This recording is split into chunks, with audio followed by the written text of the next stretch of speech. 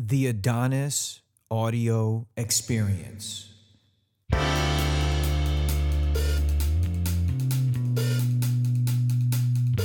right, so we're live. Welcome, everybody. You're joined by Adonis and our special guest, Jarvis. Jarvis, what's going on, brother? Good morning, man. I'm excited to be here today. Man, we got the day. It's a beautiful Saturday. I mean, it's gonna be like 95 today. So beach, barbecue, what we should have been doing last weekend. Yes, sir. I agree, man. And especially now, you're seeing the change with the coronavirus starting to go down. The people are out there having fun. And I'm seeing everything is packed. Everything you gotta get out there quick. Yeah, man. People riding their bikes, people rollerblading, everybody having a good time. And in the midst of this, we got to get right into it, man. We got playoff basketball happening. The end of the first round has passed. Now we getting into the second round. And, just to get into it right away, this game just happened just last night. And, I was in bed by midnight after watching it.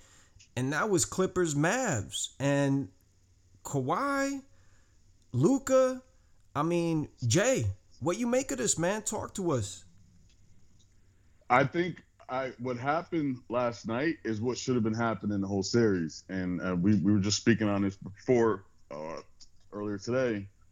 I think the Clippers finally got punched in the face, and it woke them up. It might be what they needed. This round may have been what they needed to wake up. And Kawhi finally took over because Paul George is a great scorer. But at the end of the day, this is Kawhi's team. He had to be the guy that's going to be the front runner and lead the way. And he did that last night, man. He offensively, that's probably the best I've ever seen him play on both ends of the court in a game. And on top of Paul George dropped, I think, a little over 20 last night also. So they both came to play, but they got to bring that every night. If they can bring that every night, they're going to be a hard team to beat. Yeah, I looked at that, just the box score there. Paul George had 20. He was a +9. Kawhi a +8 with 45. This was vintage Kawhi. I haven't seen Kawhi look this good since he was with the Raptors. He looked like just a machine, and he was efficient, man. He shot like 60% from the field. He was dropping threes in people's face. He was dunking. He was boxing people out in the paint, putting putbacks. Is it just me, or does it seem like he's not getting elevation, but yet his hands are always by the top of the box? He has. There's a reason it's called the claw. He has big hands. He has some big hands, man. But I was glad to see him finally show some emotion yesterday. Like, he played an emotional, aggressive game. And like you said, we haven't seen that since that finals against the Warriors. So I'm hoping that this is him now. I think playoff Kawhi is back. And it might be added motivation now. I could be wrong, but if I'm him, I see what happened with the Lakers 48 hours ago. I will be motivated because now that path is gone. Because I felt like last year the Lakers had the same feeling. When the Clippers were bounced, it was almost like to the Lakers, that was our only obstacle. This is a clear path to the finals now. And I feel like the Clippers should feel the same way because, in my opinion, I think they still are the best in the West. They're just not the most consistent. If they can get over that consistency, they're going to be the team to beat. So there's another game left to be had between the Clippers and the Mavs. I think that's a couple days out from today, their next matchup. And that's going to be a Game 7. It's going to be in LA. I really don't know where to go with this. I think the team that has the better star and better two-way player should win the game. That's what logic tells me, which is Kawhi Leonard. If he takes the team by the horns like he did last game, but now he's got to do this back-to-back. And I've always been concerned with Kawhi's level of consistency. Can he bring it night in and night out? At that level, at this point in his career, he should be able to, but that's my only trepidation. But barring that, I think the Clippers take it and then they advance to the next round. I agree with you with the Clippers going to pull out this 7. I'm not 100% confident, but I have a lot of faith in him. I think though it's going to end up being the defensive side of it because Kawhi is not a 45-point guy like that. What we saw was very rare out of him. 30, mid 20s is more his style, and I think that's what we'll see in Game 7. I think the difference if they're going to come out of this 7 victorious is going to be the defensive strategy on Luka. And what I think, my personal opinion, if it was me, I would put because you can't have Patrick Beverley playing him the whole way.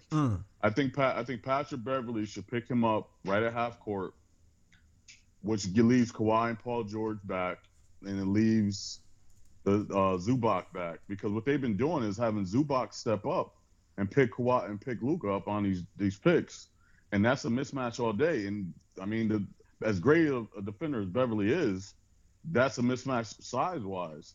Totally. But if you can keep Beverley on that perimeter, catch him as soon as he turn him around at the half court, and then tire him out a little bit and make the rest of that team beat you. Don't let Luka beat you. Make Porzingis and Tim Hardaway Jr. and those guys and Kleber have to score because that's not what they do. And if they can do that, I think that's going to be the key to it. If they can slow Luka down maybe to like 20, mid-20s, not this 40-point barrage he's been throwing at him, I think they'll pull this out easy. Now, heading into the talk of LA, and that was really Lakers Suns. Everybody was glued to the screen for this Lakers Suns matchup. And before we get into that, obviously, if those who have been tuning in, this is going to be the first time since 2010 that we're not going to see Steph or LeBron in the playoffs. And that didn't even dawn upon me. But did the league turn on us generationally overnight? Did it just happen? We blinked and then, that's it? This is a new league now. Yeah, I mean, this year, this is going to symbolize it right here. I mean, it's a perfect picture because you're going to have someone new. I mean, unless Kawhi gets there, you're going to have a new champion. And I think it's a good thing for the league. I believe it's a good thing. Last year, I was one of the most unique seasons we've ever seen, probably we'll ever will see in the NBA. But I think we're seeing the future now. I mean, you got Donovan Mitchell, who's a monster. Devin Booker just showed us he's here. I mean, I always liked him, but he showed us he's here. And, I mean, obviously you got the Giannis out there. He's young. You got Embiid. If hopefully he can stay healthy and finish this playoff run. But I like the future. I like that it's almost going back to, I think the super team thing is finally starting to go. I mean, obviously you got the Brooklyn, but I think the Lakers are going to blow that up. It'll be good. I mean, I would love to see Steph in this playoff, but I think next year we get Steph and Clay back, along with whatever pieces they add to that. I'm excited for this rest of this postseason now and next year. Me too, man. I'm with that. And you're right. The super team thing, it got a little played out. The generation of players that needed that to fulfill their whatever that is, their destiny, they're almost gone. You know, they're 1 foot out of the league, and now the guys that are in this league now, they wanna take it. Like, you could see Luka, like, I'm not joining anybody. All right, I'm beating you here. You could see. I mean, we'll get into it, a little bit later with Trae Young, but Trae had that same attitude. I can't see Trae wanting to team up with Luka to win a ring. You know what I mean? And vice versa. And I can't see a guy like D Book, which, Booker he's unbelievable. He's unbelievable. And it's like, and I can't see a guy like Booker saying, oh, I got to join forces with Embiid so I can get a ring. I think, like, you're right, man. That whole super team nonsense is gone. And not to, no disrespect to our main man Rex, but LeBron started this. He started it. And I was team LeBron. I still am, but I don't know, man. He worries me a little bit. And we're seeing the turn and the change of the guard and transitioning to this Suns Laker game. Just to go over the box score really quick, man. LeBron with no AD on his own team was still a -3 on the court. Like, you know what I mean? And then you got D Booker was like, I'm going to put you away in the first half. There's not going to be two halves. I'm going to put you away in the first half. And that was it. And you know what? If you're LeBron, man, you can't just be that checked out. Like, where was the sense of urgency? I just didn't see it, and I'm almost like, man, this guy grew a gray beard in 2 days. Yes, he did. Yes, he did. And you know, before I even speak on it, anyone out there listening, I want to start a GoFundMe. Obviously, you can tell Rex is not here today. He's suffering from depression. So we need to start a GoFundMe for him because he checked out just like LeBron. He's not here to defend himself. So I'm going to jump all over it. But you're right. Devin Booker showed. And you know what was something that dawned on me, and you just brought it up as far as the whole era change and everything. I was looking at it like, it's funny, people don't realize that after Michael, even though I don't think Kobe gets the full credit that he should get. A lot of players in today's game, the Jason Tatums, the Trae Youngs, the Devin Bookers, the Mitchells, when they interviewed and asked about who they looked up to, they're not LeBron fans. They actually always bring up Kobe. And when Kobe passed, you saw how much it affected them. And Kobe, in my mind, I mean, you could say it's different. I mean, other than Tim Duncan, Kobe and Tim Duncan are the last two that really stayed their whole careers with one team and left that and kept that going from the old eras. And I'm looking at the Devin Bookers, who we know throughout history, this is his first playoff. He's been with Phoenix how many years? Yeah, and I think they're inspired by what Kobe did, that one franchise, and going through the pain and going through the losses. And then when you finally do get to that point, because if you're lucky enough to bring that championship, it's so much more satisfying than I jumped here, I jumped there. And that's why I think even with LeBron, that move to Miami, I don't think those championships in Miami meant as much. I saw a big difference in emotion when LeBron went to Miami and when he won in Cleveland. Because there, Cleveland, you went through it's just like anything else. You go through that try, fall, fell, and to finally get up and get where you started and bring it to the top. So I think that's where a lot of young players are going now, and I like it. I hope it continues. That's a great point because, you know, LeBron went to Miami, so he never has to worry about going to the Hall of Fame without a ring. And that's what it kind of felt like. And then when he went to Cleveland, he went with a bunch of unproven talent, a bunch of unproven commodities because, you know, Kyrie had been in the league for 3 years, hasn't been to the playoff yet, right? And great talent, but just coming off an injury. So it's like ton of question marks, but clearly he has lived up to expectations. So, you know, that's there, right? And then Kevin Love, you know, great player at the team where he was at, but, you know, still hasn't proven things. And then he played in Cleveland for all those years and was drafted by Cleveland. So coming back and winning it, I could see that. And to your point, when Kobe kicked Shaq off the team and said, get out of here. If you're not going to work hard, get the hell out of my team. Shaquille O'Neal, the most dominant player in the league at the time. Kobe did the opposite. He didn't say, come join me regardless. He said, get the hell out if you ain't committed. And I respect that so much more now than I did then. And then Kobe waited for his franchise to put a winning roster around him while other people won chips. Like, people forget. Like, Kevin Garnett got a ring. Shaq got another ring. All these people, and not once was Kobe like, oh, I got to leave to go join another team. No, he waited till the Lakers put a winning product around him, and then he went and capitalized on those 2 rings. And I think that needs to get talked about a lot as well, where people don't even mention that. So respects to that and kudos to that. Yeah, and on top of it, and it's funny because I know people have brought up the whole Chris Paul. Remember the Chris Paul trade that was vetoed back with the Lakers. And a lot of people say, well, Kobe wanted Chris Paul to come play with him. and this and that. Like, he wasn't against that when it happened, just like he wasn't against when Dwight Howard came originally. But in my opinion, we're not attacking, because I know a lot of players are speaking up now where they're saying, "Oh, well, nobody says anything when the GMs make these moves, so why can't us as players?" It's not a question of that. For me, and you being grew up on the '90s basketball, '80s, it's more so it's questioning you as a player's mentality. Like, if I'm playing on a team, you're playing on a team, and you just happen to get traded to me, and you're a superstar, okay, I'm gonna make it work. I'm not gonna complain about it, but I didn't ask you to come here. I wasn't crying for help. If I was gonna go down with the ship if I had to. And I feel like that's where it's different, where other guys are now like, okay, I can't win here by myself. I can't win here with this little bit of time. I'm leaving. I'm gonna go to the next team. I'm gonna go to the next team. To me, that shows your competitive nature.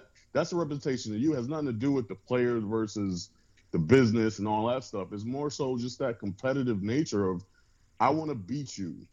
You beat me, I'm gonna beat you. We're not pros. I mean, obviously we know some, but we're not pros. But I know how competitive it is. Just playing on the playground all those years growing up. My best friend, we played against each other. If his team beat mine, we wouldn't talk for 2 weeks. And you could be damn sure I wasn't going to join his team. It took us maybe 10 years of playing against each other before we ever even teamed up on the same team. Word. And that's when we were like close to our 30s. So I think that's why I love the direction it's going now, because I don't see Embiid ever leaving. I don't want to see Damian Lillard leave, even though I understand if he does, because he's been through a lot of heartache and pain over there, and it's not his fault. I don't see the Curry leaving. So I think I think the league's going to get more competitive now.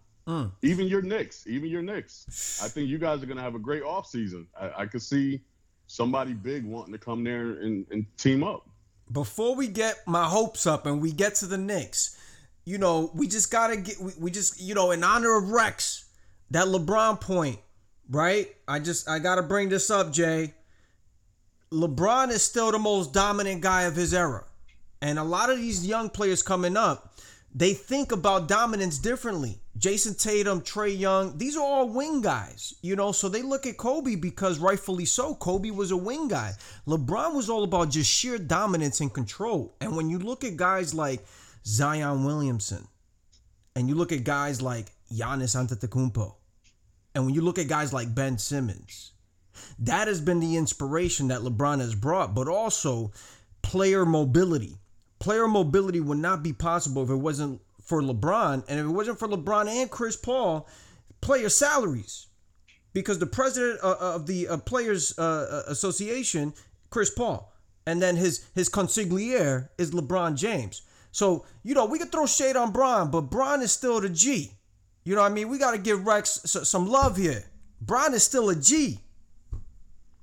Listen, Rex is a no-show just like LeBron was in the first round. Wow. So if he's not here to defend, hey, that's not my problem. Wow. But I mean, you're right as far as that. I guess if you are 6'9", 6'8" guys, but in my opinion, what LeBron has brought is just, obviously he's a great player. We clearly know I don't agree with him on a competitive nature, but what he's brought to the game to me is just to practice a more balanced all around game. That's what I feel like he's brought, because the 6'10", 6'9" thing, I feel like you can't take away from Magic. Magic kind of introduced that, and that's where we got the Grant Hill and the Penny Hardaways at the point guard position, and even LeBron. So I don't think he changed that, but I do believe he is the most all-around player we have ever seen. Offensively, I don't know there, because and that's not his game. That's just like me saying Michael Jordan.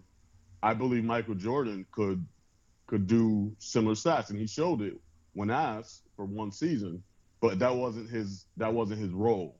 So like LeBron, I'm not going to knock his offense because he's not that kind of player. But yeah, I don't take that away from LeBron. I think a lot of the younger players in the league, like the superstars we're watching now, there's something about Kobe prior to his death that just, it was something that drew people in, and it was almost like the Michael thing.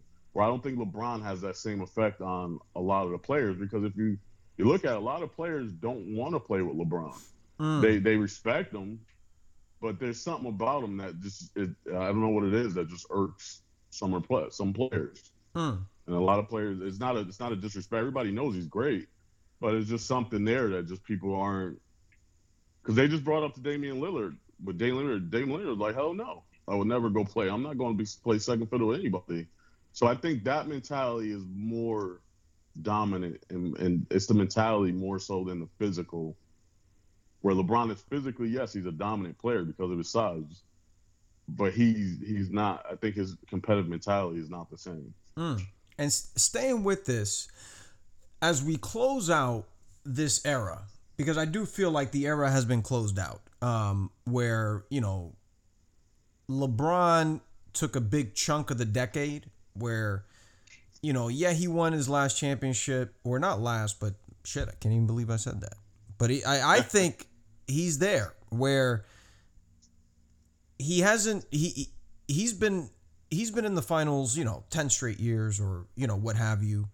This is the first time he hasn't gotten out of the first round, which is astonishing. So he's 13-0, and now he's 14 or 14-0, and now he's 14-1 in you know, in the first round, right? Just getting out of the first round. So to me, that is symbolic that the guy who has made just annual trips to the finals, you know, whether he wins or loses, that's where he's been for the better part of the decade. And now he doesn't get out of the first round.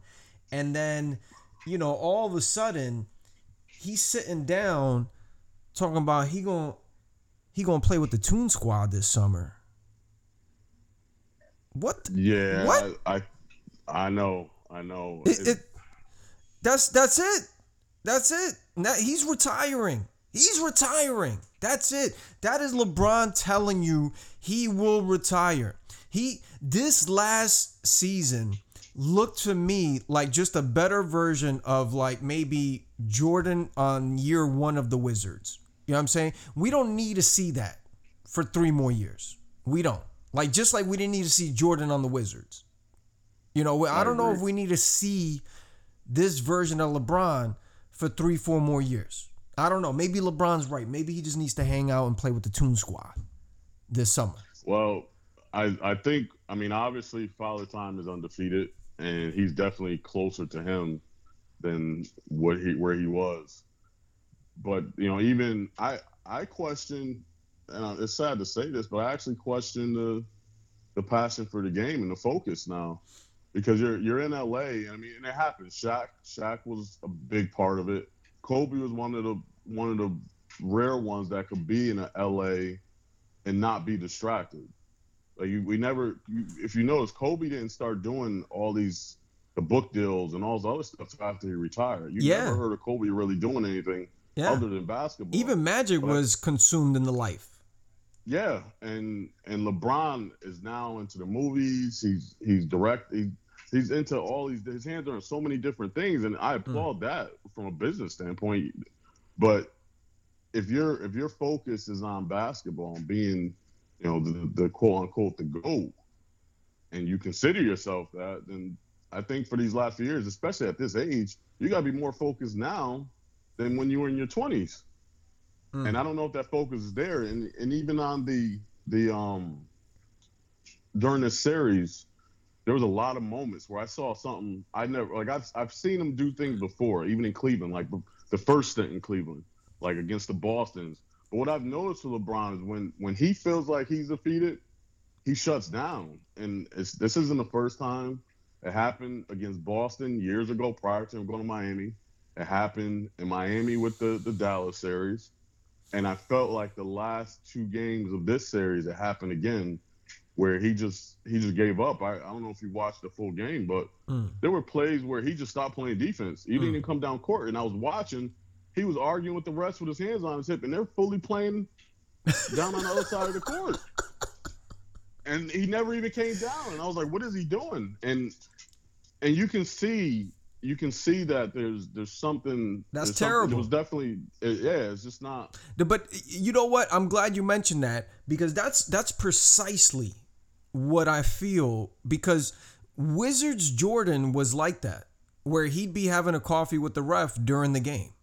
And I feel like LeBron's doing that in the playoffs. Yeah, I don't know. I mean, I think Mike is more forgiving because Mike was 40 and 41 years old at that time. Yeah, and he played 82 games at 39. You know, I mean. Yeah, I mean, but this was different, and this was different, and I know. He's doing it in the playoffs, so it's much worse than Jordan just, having a cup of coffee during a game with the ref, like in game 60 of a team that's not even going to the playoffs. It's like, it's different. LeBron literally could compete with these guys, and he don't want to compete with them. No, he didn't. He wasn't even aggressive. I mean, to take 14 shots, game 5, he only took 14 shots. Yeah.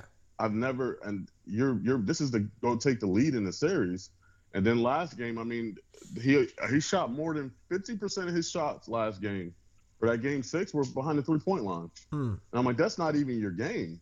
And I mean, I don't know if you play basketball. I know the little bit I played. You don't start doing that till you're fatigued. When you're tired, that's when you start shooting more. Yep. And you could see that he was tired, which I understand. I'll give him. I'm not going to give him 100% credit because of what happened in the bubble, because a lot of people say, oh, he did the bubble and then he came straight to this. But we fail to remember, he also had 3 or 4 months off prior in the middle of a season before the bubble. So it wasn't like he went 82 games straight and everything. But I definitely saw fatigue. I thought there was a lot of issues with that Lakers team this year, especially in this playoff. I thought the coaching, I think there's going to be a big overhaul on this team. The coaching was horrible in this series, in my opinion. Those are good points. And the last part of this is that, so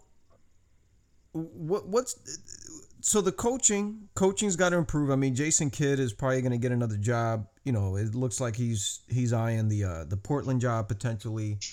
And LeBron clearly is not going to win another chip until he has guys who are better than him on the team now. Like, that's where it is now. Like, I don't think he can win anymore as the best player. He has to get 2 more healthy pieces who are better than him almost, at this point, because I think he's a facilitator full-time now, scoring 23 a game, 7 assists, 7 rebounds, but full-time facilitator. I don't think you can rely on him to dominate a game and outscore people when you need it in pivotal matchups. I don't know. I think he's past that. I mean, he's going to be 37.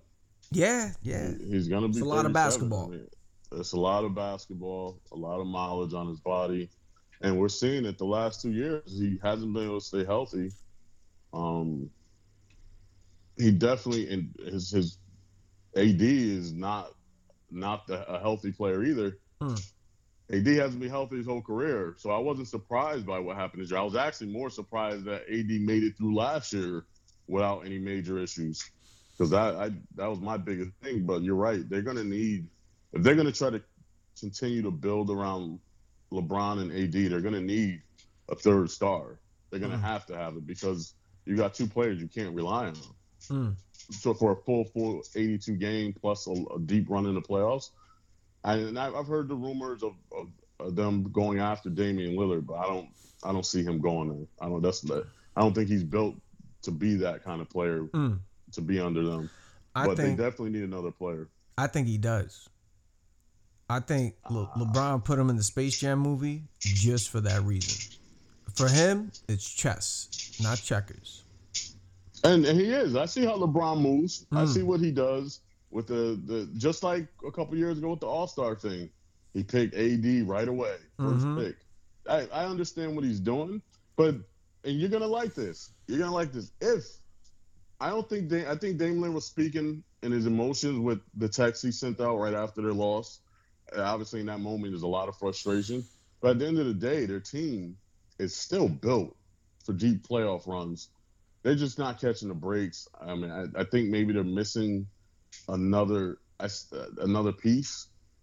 And with the way the West is going, I mean, the Lakers, the mighty Lakers, might have been they're falling, and there's time for somebody else to step up.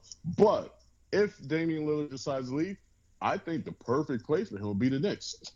He has the attitude. He has that. New York would love him, and he doesn't get the credit he deserves in Portland as is, even with the All-Star snubs. Damian Lillard, I mean, Curry gets all of the credit, but Damian Lillard is right there. And if he goes to the Knicks, I think his career will take off. Perfect transition too, man. Knicks, Hawks. I was so tight, man. I've never seen such bad just coaching on Thibodeau's part. And I had a friend of mine who's been following Tibbs for some time, and he was just like, listen, everybody just remembers the Chicago Bulls Tibbs, but few remember the Timberwolves Tibbs with Wiggins and Towns and all those guys, and he never made those pieces work. And in the playoffs, he never really made adjustments or anything. And this is a playoff series that I didn't see. Knicks Hawks, we're talking first round. I didn't see full court traps, half court traps. I didn't see just people like I saw certain things where you were trying to get Trae Young uncomfortable at times when he was trying to come off of certain screens, things like that. But I didn't see a sense of urgency from a adjustment standpoint, just from a pure coaching standpoint. Now, and this is my final point, Jay, is that the entire series, and it made me sick to my stomach to be clear, is that I felt like Tibbs was like, listen, man, just roll the ball out. We're just happy to be here. That's it. We're just happy to be here, and that's really it. But everything else is cherry on top. We don't care as much about this series. We're just happy to be here for now. And then we'll talk next year or the year after. And you know what? If you're going to be a Knicks coach, that's the easiest way to get yourself fired. Yeah, New York does not have the patience. I mean, especially, right now, this year, that's going to work, like you said, because they haven't sniffed the playoffs in years. So just being there was good enough. But I will defend Thibodeau. Me being a Bull fan, and you remember that team, I think it was not so much. One, he's a defensive coach. No one's ever mentioned him on the offensive standpoint. But I think when you guys were coming up, when that series was coming up, my concern was the interior. And Julius Randle being your best player, he's a beast. But you're going against a Capella for a 7-game series. You're going against Collins. They have a nice. I'm sorry, I didn't hear the last one. Collins, Hunter, yeah, they had some Collins, size we couldn't handle. They had some size in there, and they have offense. Like, I don't think people realize how much offense that Hawks team really has. Yeah. Because Huter is a hell of a shooter, and he showed that against the Knicks. Every time they left him open, he hit it. And then you got Trae Young, who's obvious. We know what he can do. Bogdanovich. And you got Bogdanovich, who's underrated, very underrated. And then you had Danilo. Danilo's not a scrub. I mean, he hasn't panned out to be what the Knicks drafted him to be.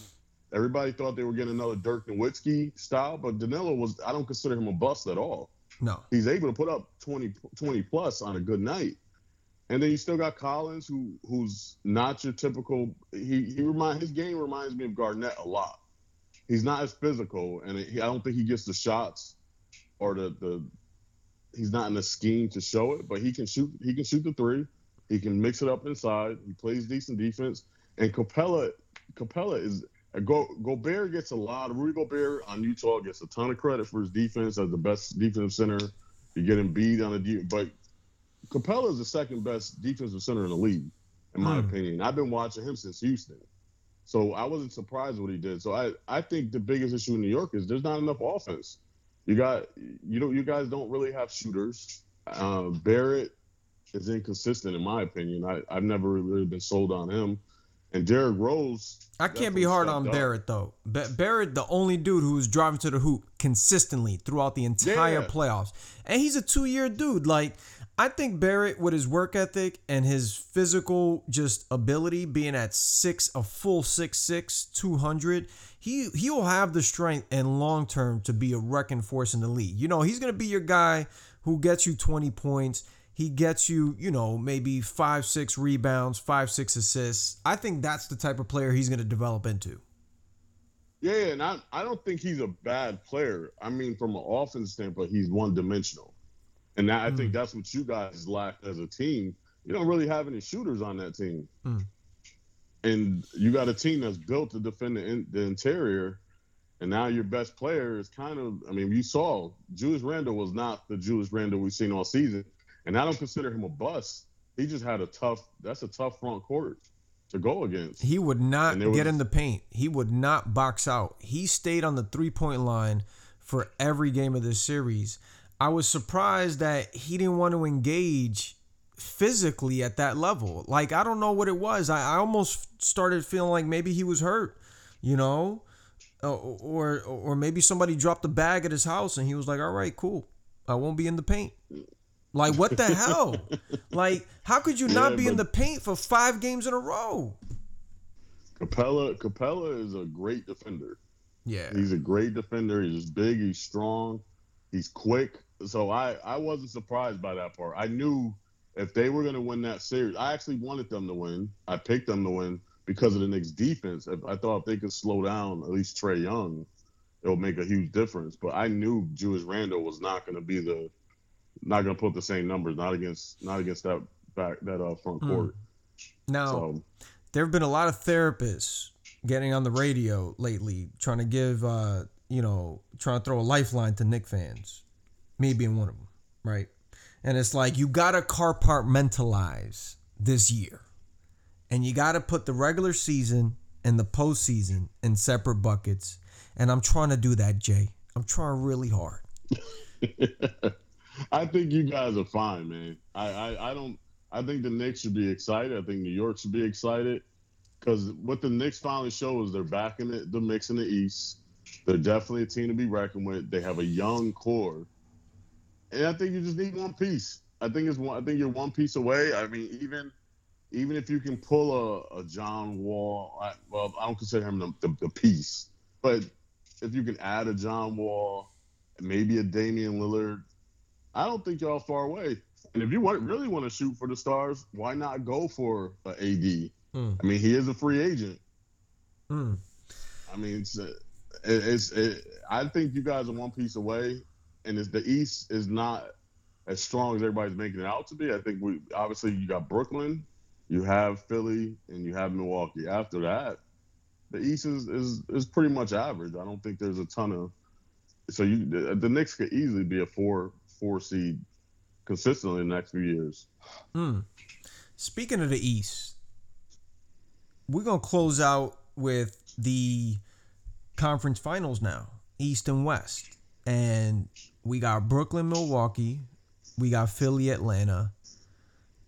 For me, the most exciting series, I think, across the league, because in the West, you're going to have Utah versus the winner of Dallas or the Clippers, and then you got Phoenix versus Denver. But I feel like the most exciting matchup NBA-wide nationally is Brooklyn and Milwaukee, because I think people they want to see Brooklyn get tested. They want to see, what does this team look like against a formidable opponent and potential champion in the Bucks. Yeah, and you know what? I'm excited for this one. It starts tonight. I'm excited for a ton of reasons. One, I like Brooklyn. I love KD. I wouldn't mind seeing him win just because it brings up the argument with him and LeBron, and I love the drama. I'll admit it. But what this is, the bigger to this is, if you look at it, you got Giannis, small market, been there since his draft. They've built around him, and now you're going. It's almost what we just talked about. It's that one man going against this super team again. And it's almost like we're going to see now, is this the end Is it standing? Because if the Milwaukee pulls this out, which I think they have a big chance of doing, Mm. because the Nets have showed in that Boston series, you can get inside in that territory anytime you want. Jason Tatum got to the hole whenever he wanted to, and there's no one playing in the middle. I don't know what's going on with DeAndre Jordan because he's not even playing. That was they weird. have no, yeah, and I don't understand. He's not injured, and he's played throughout the season, and he had a great season.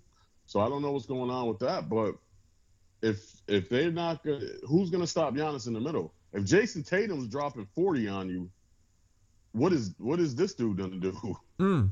And also, the way they play now, Giannis, they're switching him on the paint now. Giannis in the paint is unstoppable. Giannis within 15 feet of the hoop, there's no one in the league for him. And if now they took him off the top of the key, you know, they realize he's not LeBron James. And that's great for Giannis because now Giannis can be a great Hall of Fame player at the things he is exceptionally better at than anyone else in the league. And that is just driving the ball to the hoop, doing it with speed. He has a great first step. And that little fadeaway he's got within, 15 feet works for him. Do I want to see that with 8 seconds left in the fourth quarter? Maybe not. But can he give you 35 to 40 points just doing that all game and then also play exceptional defense on the other end? For sure. And the question I got is that what's going to be more powerful? The size of Milwaukee and the sheer toughness and balance, because Milwaukee to me is the most balanced team in the NBA when it comes to defense, shooting. I mean, you got Chris Middleton, you got Drew Holiday, you got Giannis, you got, furry hair center dude, Lopez, right? Well, even Brook Lopez is hitting threes now. So that dude hits threes, So is it going to be that? Or is it going to be the hired guns, the assassins, the Navy SEALs? Is it going to be Kyrie Irving, unstoppable, 90% from the free throw line, 40% from the three-point line? Is it going to be Kevin Durant, 90% from the free throw line, 40% from the three-point line? Is it going to be James Harden, 90% from the free throw line, and he's probably also shooting 40% from the threes? That three combination, these guys don't miss free throws, okay?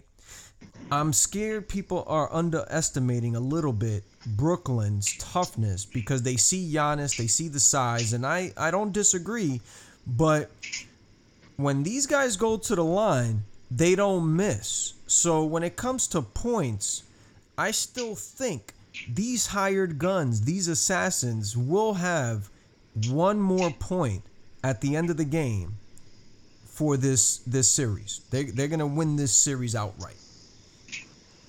See, I don't know. So this is my take on this series. One, I think we're getting a treat because this might be the closest to a 90s rivalry as we're going to get. Because there's throughout the past, James Harden and Giannis don't like each other. They've made it very known. James Harden has said Giannis is just a 7-footer that can dunk. He has no skill. And Giannis has said all he does is jack shots up. So they've gone back and forth in the media over the past 3-4 years now with each other. They don't like each other. It's very known. So I'm excited about that because we don't see that anymore. We don't see teams that just don't like each other. And then with KD and Giannis, KD averages 38 against Giannis. But Giannis averages 34. So they've already shown they're going to put up their numbers where I think the difference is, and I agree with you on the offensive side because a great offense is always going to beat a great defense. So you can't stop KD. You're not going to stop James Harden. Kyrie, I think you can slow down because of the size factor alone. Because Drew Holiday did give him issues throughout the season. He didn't shut him down, but he definitely made him work. But I think where the difference is going to come is on the defensive side. Brooklyn is like number 2, I believe, in the top 3 on interior defense. They were number 1 last year. And Brook Lopez doesn't get the credit. He plays great defense. Giannis is you mean Milwaukee? Defense. Milwaukee top 3. Milwaukee, sorry. Milwaukee's in the top 3 in interior defense. They were number 1 last year. And like I said, you got Giannis, great defender. You got Brook Lopez, great defender. Drew Holiday, great defender.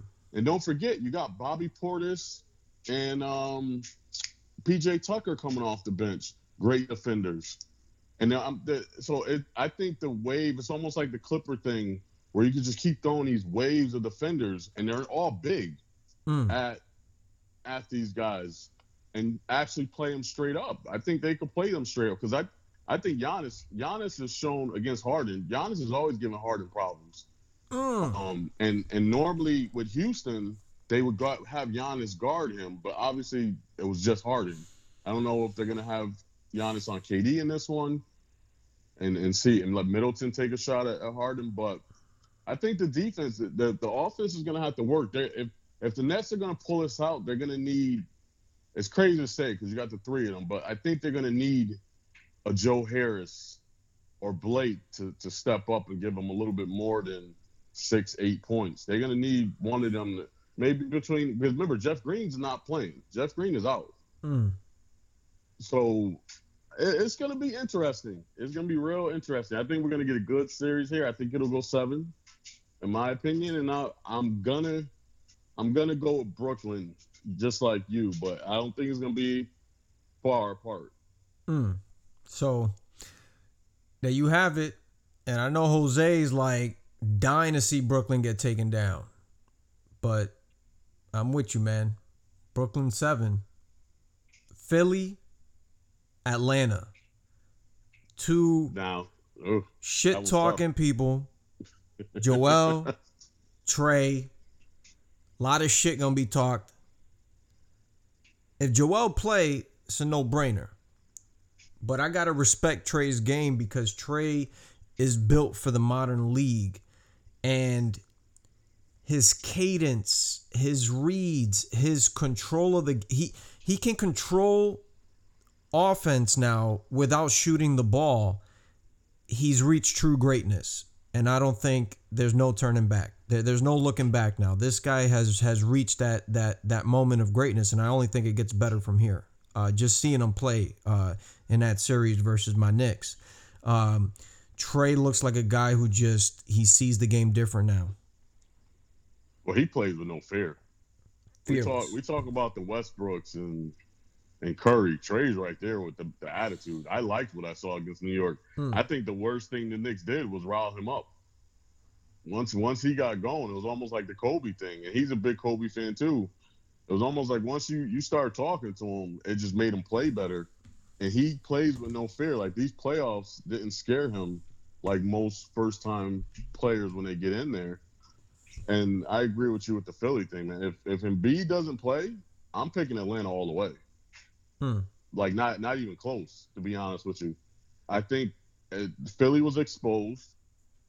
Doc Rivers, I love Doc Rivers, but, and we had this conversation prior, he gets a lot of credit for the Boston years, but it's a lot easier to win when you got 3 Hall of Famers running the ship.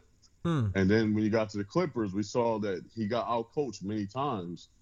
And even this last series against Miami, not Miami, who did Philly play?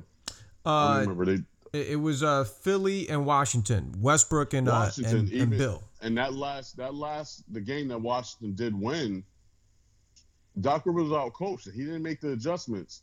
And I think they exposed something. The Hacker Shack is back in full effect on Ben Simmons. He's terrible, man.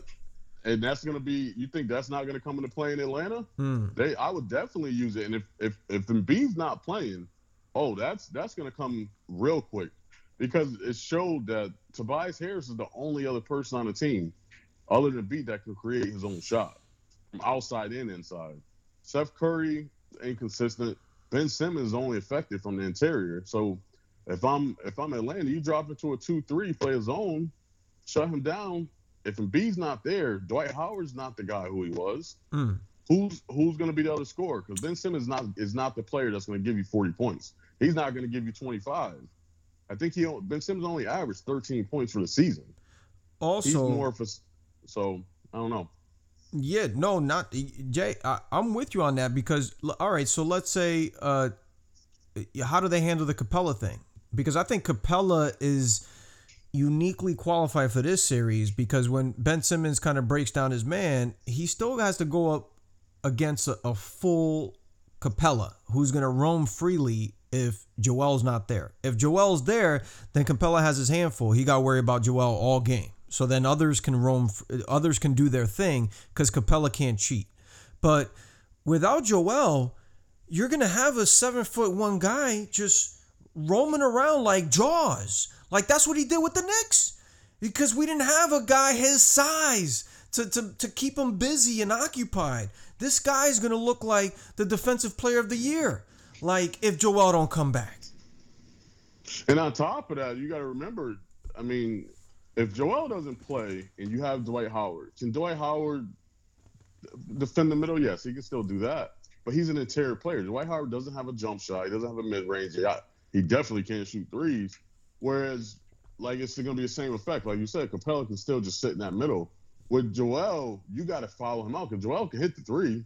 So that would actually draw Capella out and open that middle up for Ben Simmons and for Tobias.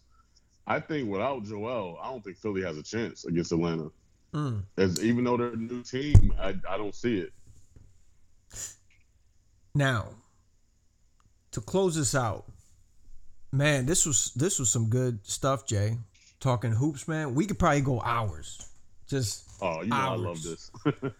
And Utah. I mean, I don't have much because I think we need to wait for the Dallas Clippers series to end to really break that down with Utah. So just hovering over that one, we got Phoenix, Denver.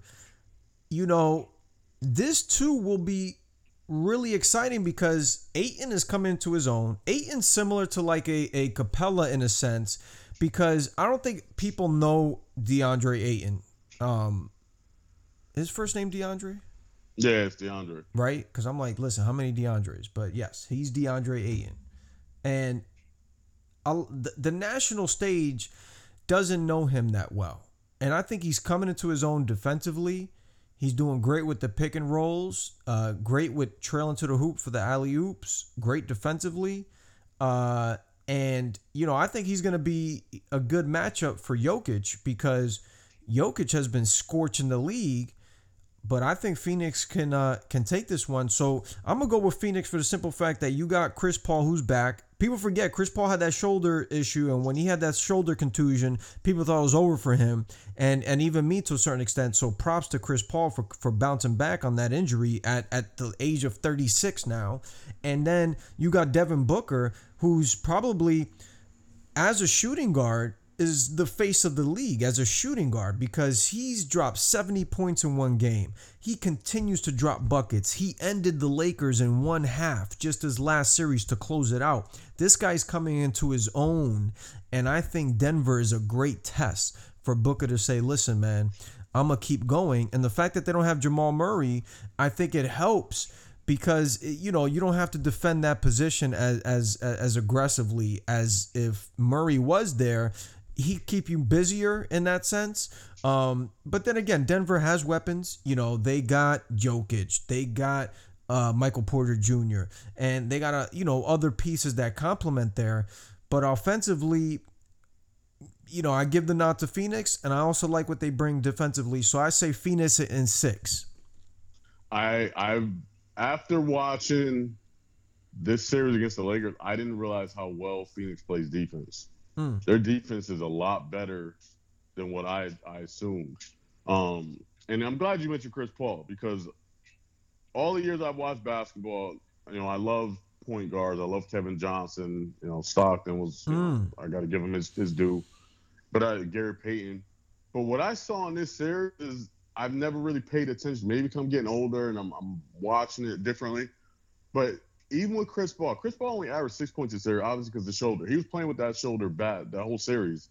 He got hurt in game 2, I think, with the shoulder. Yeah, game 1, and then he stuck it out all the way. Yeah, and then he got hurt again in this last game. But if you watch, it was beautiful to watch. He still controlled the game, and that showed when you're a true point guard. There were so many moments, especially in the second half of this game, where the Lakers were starting to come back. They got it within, I think, 13, 11 at one point, even down to 10. And you saw why you need a Rondo or a Chris Paul. he took the ball, he slowed the pace down, he set them up, and there were times they have breaks. He didn't. A young player, I'm tossing that out there. I'm a Brett Favre that down the court and go Mm. for this quick basket. Chris Paul would take it, stop the whole fast break, slow it down. I'm like, that veteran presence and a real true point guard to control it the way he did. Yeah, Booker put up all the points and he definitely carried the load.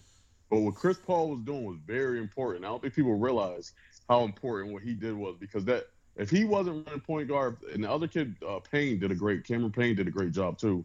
Mm. But if he was running that point guard position and Chris Paul was out, the Lakers, I believe, would have came back and won that game, Mm. because they were just pushing. Instead of them thinking, all right, time is our friend, it would have been more so we're going to keep scoring with them. And they were missing at that time, where the Lakers was getting a rebound, come down, score. Now it's down 10. Now it's down 8. And you know how momentum works. And obviously, still LeBron, I'm pretty sure he would have perked up if he felt like they were closer. So I give Chris Paul a lot of credit. But when it comes to the series with Denver, I agree with you on a lot of it. I feel like Jokic is on his own at this point. Michael Porter definitely stepped up. But after that, it's kind of like, where are you getting the points from? Mm. Like, there's nobody else out on that team that can put up the points or that can create a shot, because everything runs through Jokic, and he's not a great defender. We saw that last year against AD, and I'm not comparing Ayton to AD whatsoever, but I know with Chris Paul, he runs a lot of that pick and roll with him, and Booker run a lot of pick and roll with Ayton. And if Booker, you run that pick and roll, you got to pick one.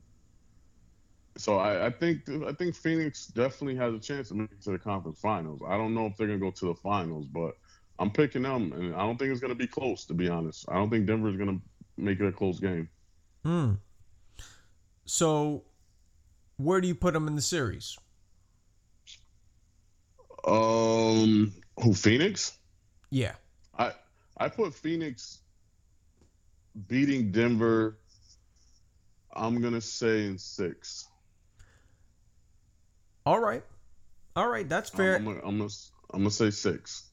I like that Chris Paul point too. I think Chris Paul is getting to the point of his career where he could determine the bounce of the ball and the shift and the feet movement and the momentum movement, and he can just nudge you left or right ever so subtly just to get what he wants out of the play. And we haven't seen a guy do it like that since probably like a Stockton, Kevin Johnson, those kind of guys. We haven't seen that, and Chris Paul was doing it without having the ability to shoot for a couple days. That shit is crazy.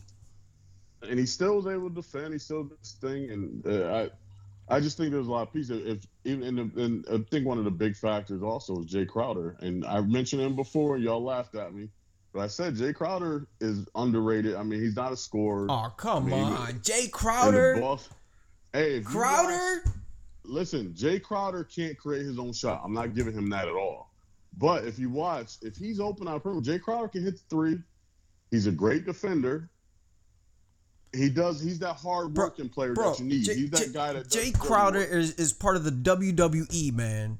Like, and that's what you need. Like, that's what they're gonna need against Denver. Because I can guarantee you, Jay Crowder will probably end up guarding Michael Porter. And you mean wrestling Joker. Michael Porter? Yeah, but you know what? That physical is gonna make a difference. You need that player. I've always said that, and it's gone away because the league has obviously changed. Jay Crowder is one of the few still in the league that plays that physical. But think about all the 90s teams. You had your Oakley Masons. You had your Horace Grant, Dennis Rodman. Every team had that bruiser. That it's not like some guys, it takes them out of their rhythm. So I got a funny one. And just to round this out, LeBron's promoting this movie, right? Space Jam. And he and Jay Crowder, right? It's ironic we're close. We got Jay Crowder and LeBron. But basically, LeBron tweets, "It's all fun and games until the rabbit got the gun." You saw that tweet, Jay? I didn't see that. That shit was funny, right? And then Jay Crowder, who goes by the name Boss Man with 2 N's, 99. He's like with his hand, with that emoji or that symbol of dancing, like the dancing man symbol. And he's like, ain't no fun when the rabbit got the gun. Exclamation, exclamation. 12 more to go. Big 99.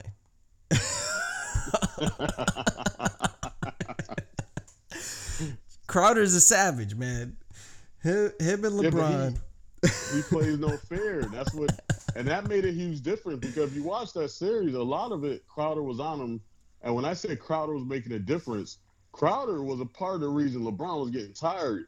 It's not like it's not on the other side of the court. It's not like LeBron was defending him. He didn't have to.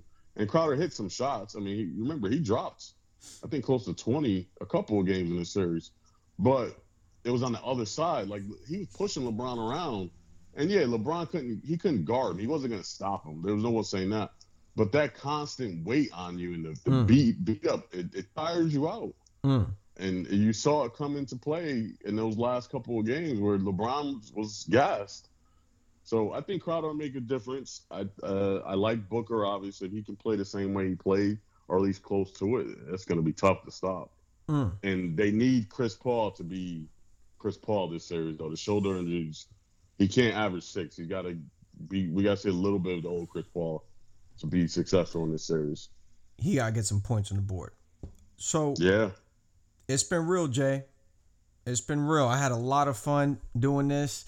Shout out to all our people. Jose, shout out. Rex, shout out. We'll get you guys back on the next one. And everybody listening, until next time, peace out.